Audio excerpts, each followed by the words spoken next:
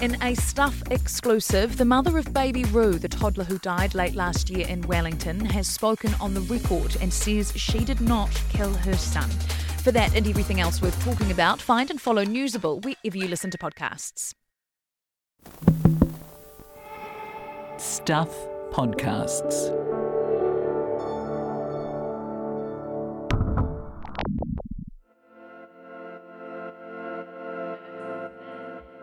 Hi, I'm Michael Wright and welcome to The Long Read from Stuff. This week's episode is called Out of the Darkness.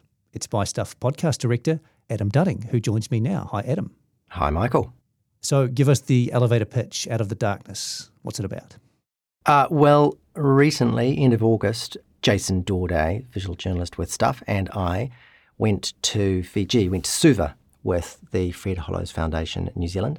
And basically they showed us around. And what they do is they perform cataract operations, or they run and fund and supply training for a clinic called the Pacific Eye Institute in Suva, which pretty much does a whole pile of cataract operations for people who would have trouble accessing it because Fiji's not super rich and they don't have a lot of free health provision. So a few Kiwis, a few listeners will know that name, Fred Hollows, and the work that he's done.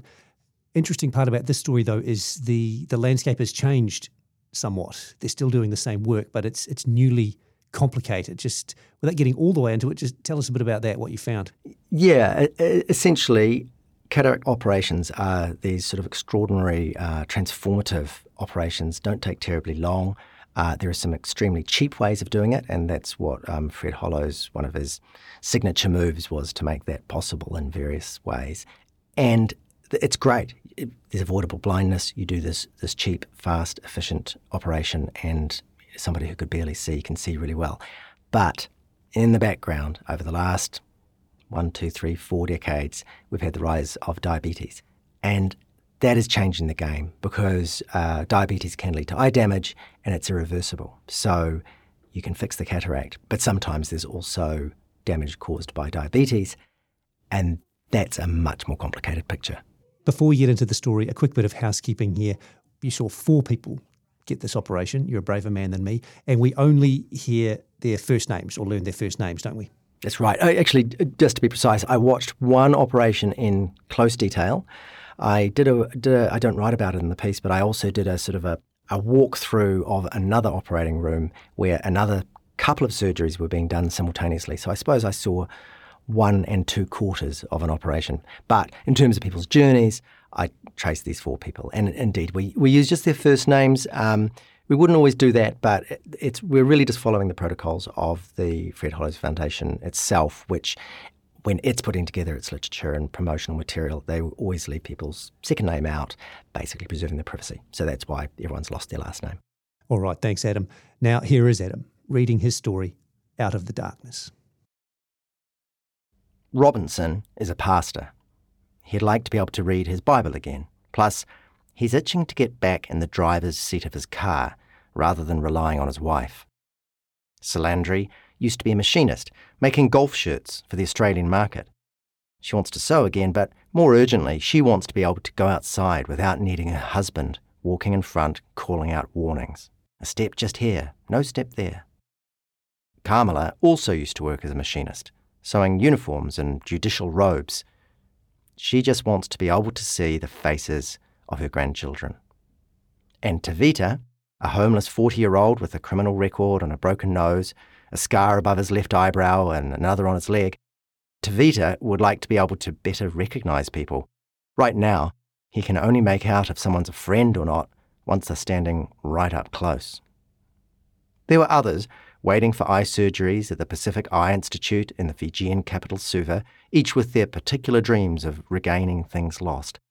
But Robinson, Salandri, Carmela and Tavita were the 4 that Stuff tailed for 3 days in late August during a visit arranged by the Fred Hollows Foundation New Zealand. The institute was established by the foundation in 2006 and is now a care and training hub for the entire Pacific region. 3 days is the perfect time frame for telling a story that's no less uplifting for being utterly predictable. In fact, The predictability of the Pacific Eye Institute's cataract surgeries is the whole point. The foundation builds its fundraising on the appealing notion that for as little as $25, a New Zealander can pay for someone, somewhere, in a poorer country where health services are more threadbare, to have their sight restored overnight by replacing a cloudy, cataracted lens with a synthetic intraocular lens. They're blind on day 1, under the knife on day 2, and triumphantly reading an eye chart on day 3. There's even a big reveal when the bandage comes off. These days, that iconic claim of $25 to restore sight counts only the material costs of the operation, not the staffing, equipment and training that the foundation also supports. Yet, the symbolism remains the same. In a wealthy country like New Zealand, pretty much anyone can afford to make a small donation that's literally life-changing. There's also the remarkable backstory of Fred Hollows himself, the Dunedin-born doctor with strong communist convictions who settled in Australia, campaigned for better eye health for Aboriginal and Torres Strait Islanders, set up programs to train local staff in Vietnam, Eritrea and Nepal, then hatched a cunning plan to build factories in Eritrea and Nepal and churn out extremely cheap intraocular lenses to make the cataract surgeries more accessible worldwide. Hollows died before the factories began production, but they've since produced intraocular lenses that have restored the sight of millions. And since Hollows' death, 2 linked foundations have continued his mission of ending avoidable blindness. The Australia-based Fred Hollows Foundation operates worldwide, while the smaller New Zealand Foundation operates just in the Pacific. Yet, with each passing decade, the Foundation's simple message for donors is becoming blurrier. There's a tectonic shift taking place in the causes of blindness around the world, and that's making things much more complicated. Tavita's life is already complicated enough. The journey towards his long overdue cataract operation began a few months ago when someone smashed his nose with a piece of wood. Tavita's tough, but this was a bad knock. "I can't even smell anything," he says. Tavita took his injured nose to Suva's Colonial War Memorial Hospital for an X-ray, which confirmed it was broken. Seeing he was already in the hospital, he mentioned that his eyes had been getting blurry, something he'd been ignoring for a good 7 years. "I thought my eyes would be coming good again," he says, but no. The team at the Pacific Eye Institute, which is affiliated with the main CWM hospital, offered to help. Tavita is telling his story while sitting cross-legged in an empty lot in the inner city Suva suburb of Toorak.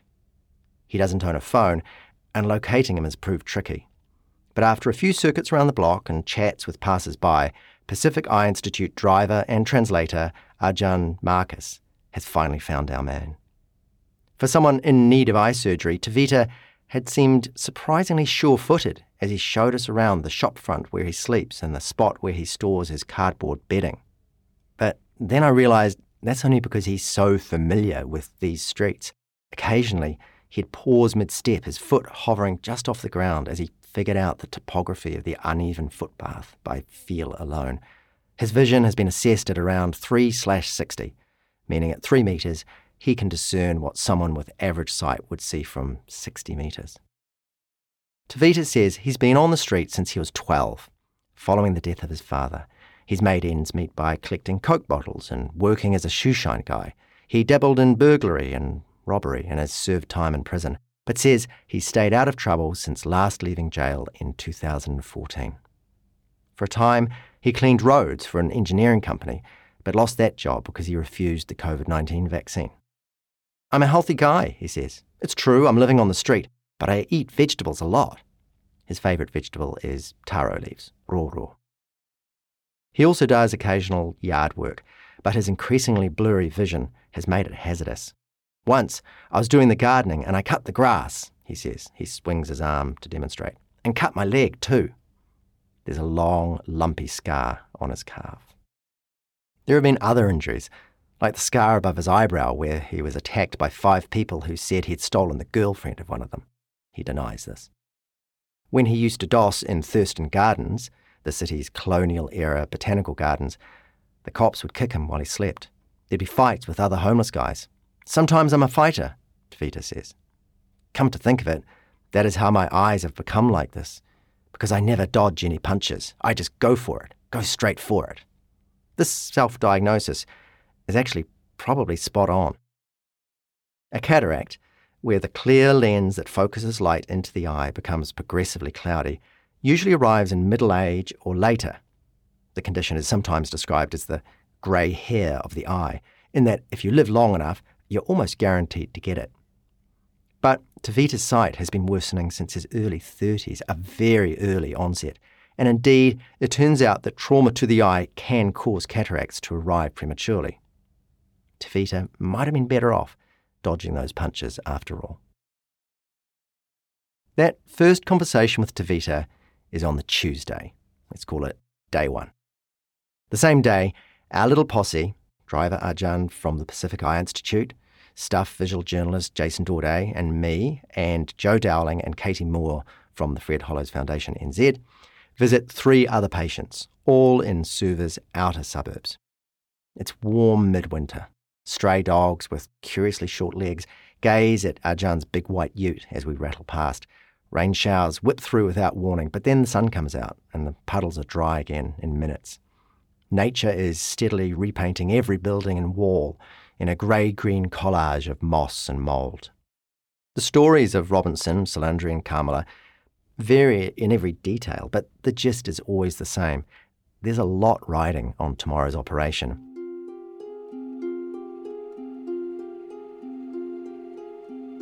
Robinson, the pastor, is 58. He realised he was losing his sight a couple of years ago while watching a game of soccer. Early on, the left eye went blurry, but then the right. And now he can barely identify people until they're right up in his face, which is pretty awkward when you've got a congregation of 70 people. Sometimes people are waving at me, and I cannot see they are waving, he says. They must be thinking, why is the pastor not smiling? Salandri, the retired machinist, is 63. She speaks Hindi and little English, so Arjan translates for us. She has 2 sons and a daughter who lives in Christchurch. Her sight has become so bad she's reluctant to leave the house, partly because she worries about stumbling without her husband's help, but also because her cataracts make the bright light unbearable.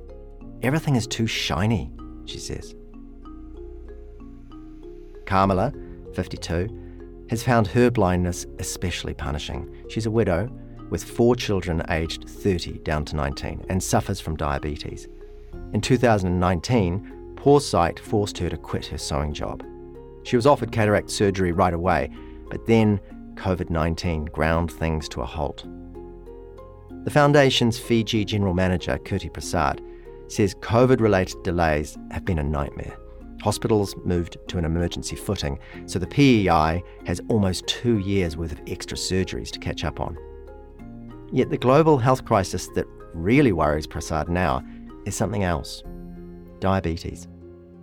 Unmanaged diabetes can eventually cause blindness by damaging blood vessels in the retina, and although timely treatment can arrest this damage, it can't reverse the harm already done. Diabetes rates are soaring worldwide, especially type 2 diabetes, and the rise is especially extreme in the Pacific. In Fiji, the International Diabetes Foundation estimates that by 2021, 19% of the population had diabetes, almost double the 2011 figure.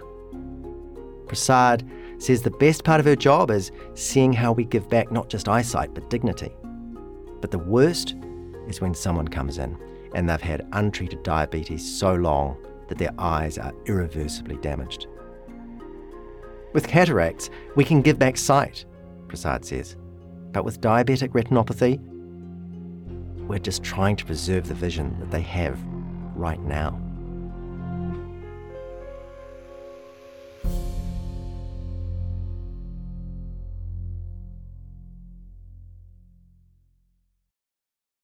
Today on Newsable, in a Stuff exclusive, the mother of baby Rue, the toddler who died late last year in Wellington, has spoken on the record and says she did not kill her son. Plus, step aside working from home. Working from holiday seems to be the new trend, and I have an update on the USA's Cicadageddon. For everything that's worth talking about, find and follow Newsable wherever you get your podcasts. Wednesday, Operation Day. Tevita, Robinson, Salandri and Kamala are all booked with the same surgeon, Dr. Subhash Bhatta. There are preoperative hoops to jump, a rat test at the main door for COVID, biometric measurements to ensure the new intraocular lens will match the focusing power of the lens it's replacing, blood pressure and blood sugar tests, and then you wait. All morning, patients sit with zen-like calm on wooden benches outside the operating rooms. A nurse doles out eye drops to keep irises dilated. Everyone has a patch of white tape on one cheek or the other to signify which side is going under the knife. Even if you're blind in both eyes, only one is operated on at a time. Eventually, it's Tevita's turn. It's local anaesthetic only, so he walks into the operating room and climbs onto the table himself. Tevita's operation won't actually be the manual small incision cataract surgery, or M6, of $25 a pop fame.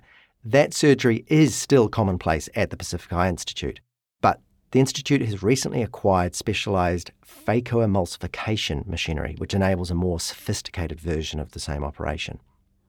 Dr. Subhash Bhatta came to the Institute from his native Nepal last year in part so he could train up local surgeons in these more advanced phaco techniques.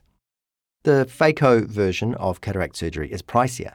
Consumables alone cost $600 per operation, but it results in smaller incisions, faster healing, and better results for complex cases like Tevita's, with his history of eye injuries. It's just before 1 p.m. when, with the help of 3 nurses, Bhatta begins.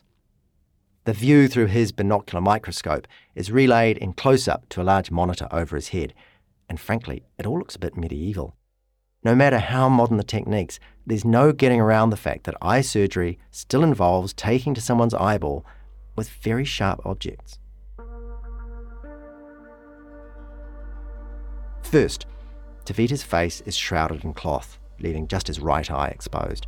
Eyelids are clamped open, the eyeball is sluiced clean, anaesthetic is injected. Next, Bhatta's scalpel stabs a tiny edgewise incision in the cornea. If you imagine the eye as an egg frying in a pan, it would be like nicking the yolk just where it meets the white. Bhatta withdraws the scalpel and injects a thick gel into the eye, which will prevent the eyeball collapsing during what follows. From here it goes so fast I have trouble following, but Bhatta talks me through it all later. And here's what's going on. He makes another incision opposite the first, then uses tiny tweezers to reach in and detach the cloudy lens from its capsule, the transparent bag that's been its home for the past 40 years.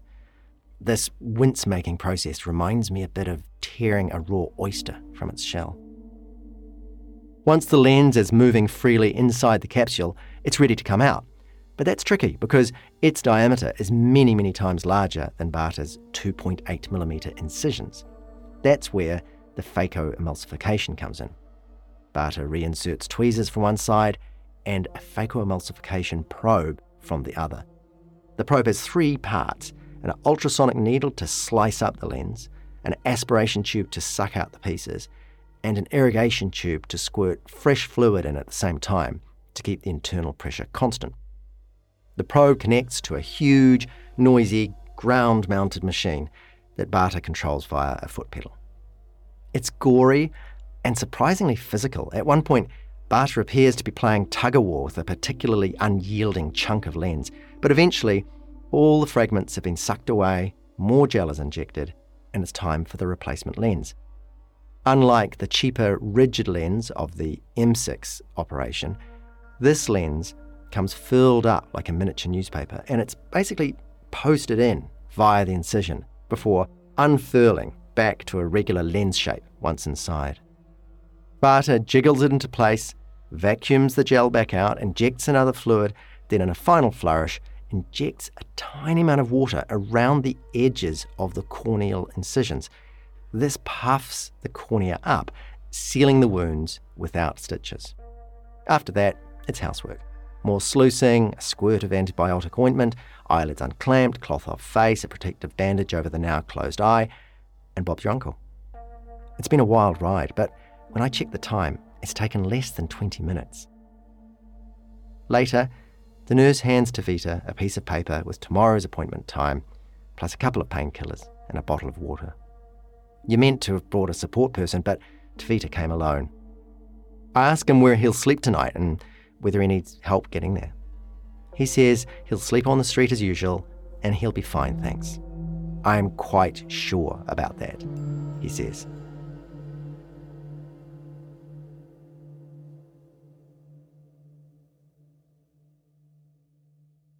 Thursday morning, day 3. Robinson, Salandri and Carmela are back at the PEI early, waiting for the big reveal of the eye bandage removal. Tevita is there too, but he won't need a nurse to remove his bandage. It's already gone. What happened? I was sleeping, he says. I think it's about 4 o'clock in the morning, and it came to mind that there is something lost from my body. When I woke up, my bandage is gone. Tevita has no idea why a stranger would decide to peel the bandage off the eye of a homeless man sleeping in the street at 4 a.m, but these things happen. The important bit is that with the bandage off, he realised straight away that the sight in his right eye was really good. The eye chart agrees. Tevita's right eye now rates 6/15. That's 8 times better than before the operation. When Bata inspects Tevita's eye, he says it's looking good and his sight will keep improving over the coming days. He gives him eye drops, tells him to avoid getting the eye wet for a couple of weeks and, with heavy emphasis, advises him to avoid any fresh trauma to the eye. When Salandri's bandage comes off, she sits looking stunned for a few minutes, then reads all the way to the second to bottom line of the eye chart, giving her a score of 7.5. Yesterday, she couldn't see the ground as she walked. Today, her sight is better than mine. I'm standing behind her as she reads and give up a line earlier than her. She looks at photographer Jason as he hops about the room for the best angles and exclaims, "I can see your sneakers." For Robinson and Carmela, the results are mixed, and the reason for that is the very thing that gives Pacific Eye Institute manager Kirti Prasad her worst days. They both have diabetes. Sure, when Robinson's bandage comes off, he can immediately see better than before, but it's not quite the spectacular transformation that Tevita and Salandri experience. He makes it only to the second line of the eye chart. Carmela's unbandaging is even more disheartening. She can't even read the top line, and the nurse switches to a simpler assessment, asking her to count raised fingers. It's only when the fingers are a metre away that Carmela can reliably make them out. Bata explains that in both cases, diabetes has caused macular edema, swelling in the retina, resulting in additional blurriness that's nothing to do with cataracts. The swelling is somewhat treatable with injections, and both patients' sight should improve further. But if they don't keep extremely tight control of their blood sugars, there's a constant risk of more and irreversible retinal damage. Bluntly, Robinson and Carmela are case studies of the way in which the simple message sold by the Fred Hollows Foundation is no longer as simple as it once was. Joe Dowling, who's Director of Fundraising, says diabetes will affect every facet of the Foundation's mission in the coming decades. The Foundation has been almost the ambulance at the bottom of the cliff, she says. But because cataracts are so fixable, it's been an extraordinarily effective ambulance. Add diabetes to that equation, though, and there's only so much the ambulance can do. It's something we talk about often, Dowling says, and it's too big for us on our own. It's a massive, massive problem. But we always think back, what would Fred do? And Fred would not stand by and do nothing. Since 2011, there's been a diabetic clinic within the Pacific Eye Institute, and Dowling suspects the Foundation may also need to redirect some of its energies towards partnering with education projects around diet and exercise. Fundraising strategies may need to change also. The New Zealand public are not particularly sympathetic towards people with diabetes, she says. Appeals for diabetes aren't as successful as appeals for cataract surgery.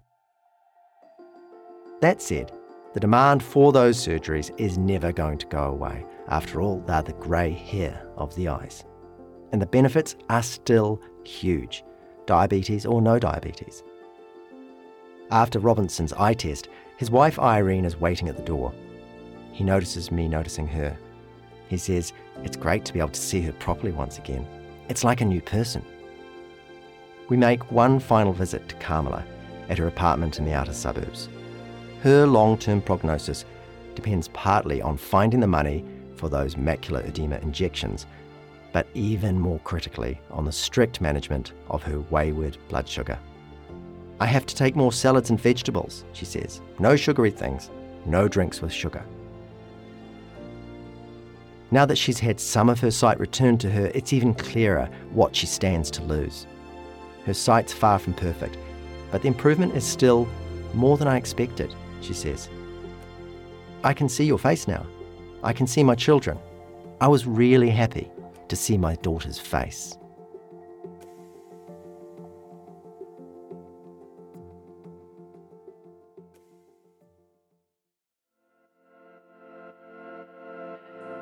That was Out of the Darkness on the long read from Stuff, written and read by Adam Dudding and produced by me, Michael Wright. This episode was edited by Connor Scott. If you're listening via the Stuff website, you can hear this story and many more like it on the Long Read podcast, available on all the usual podcast apps. If you liked what you heard, please give us a 5-star rating and a review. It helps other listeners find us. Thanks for listening.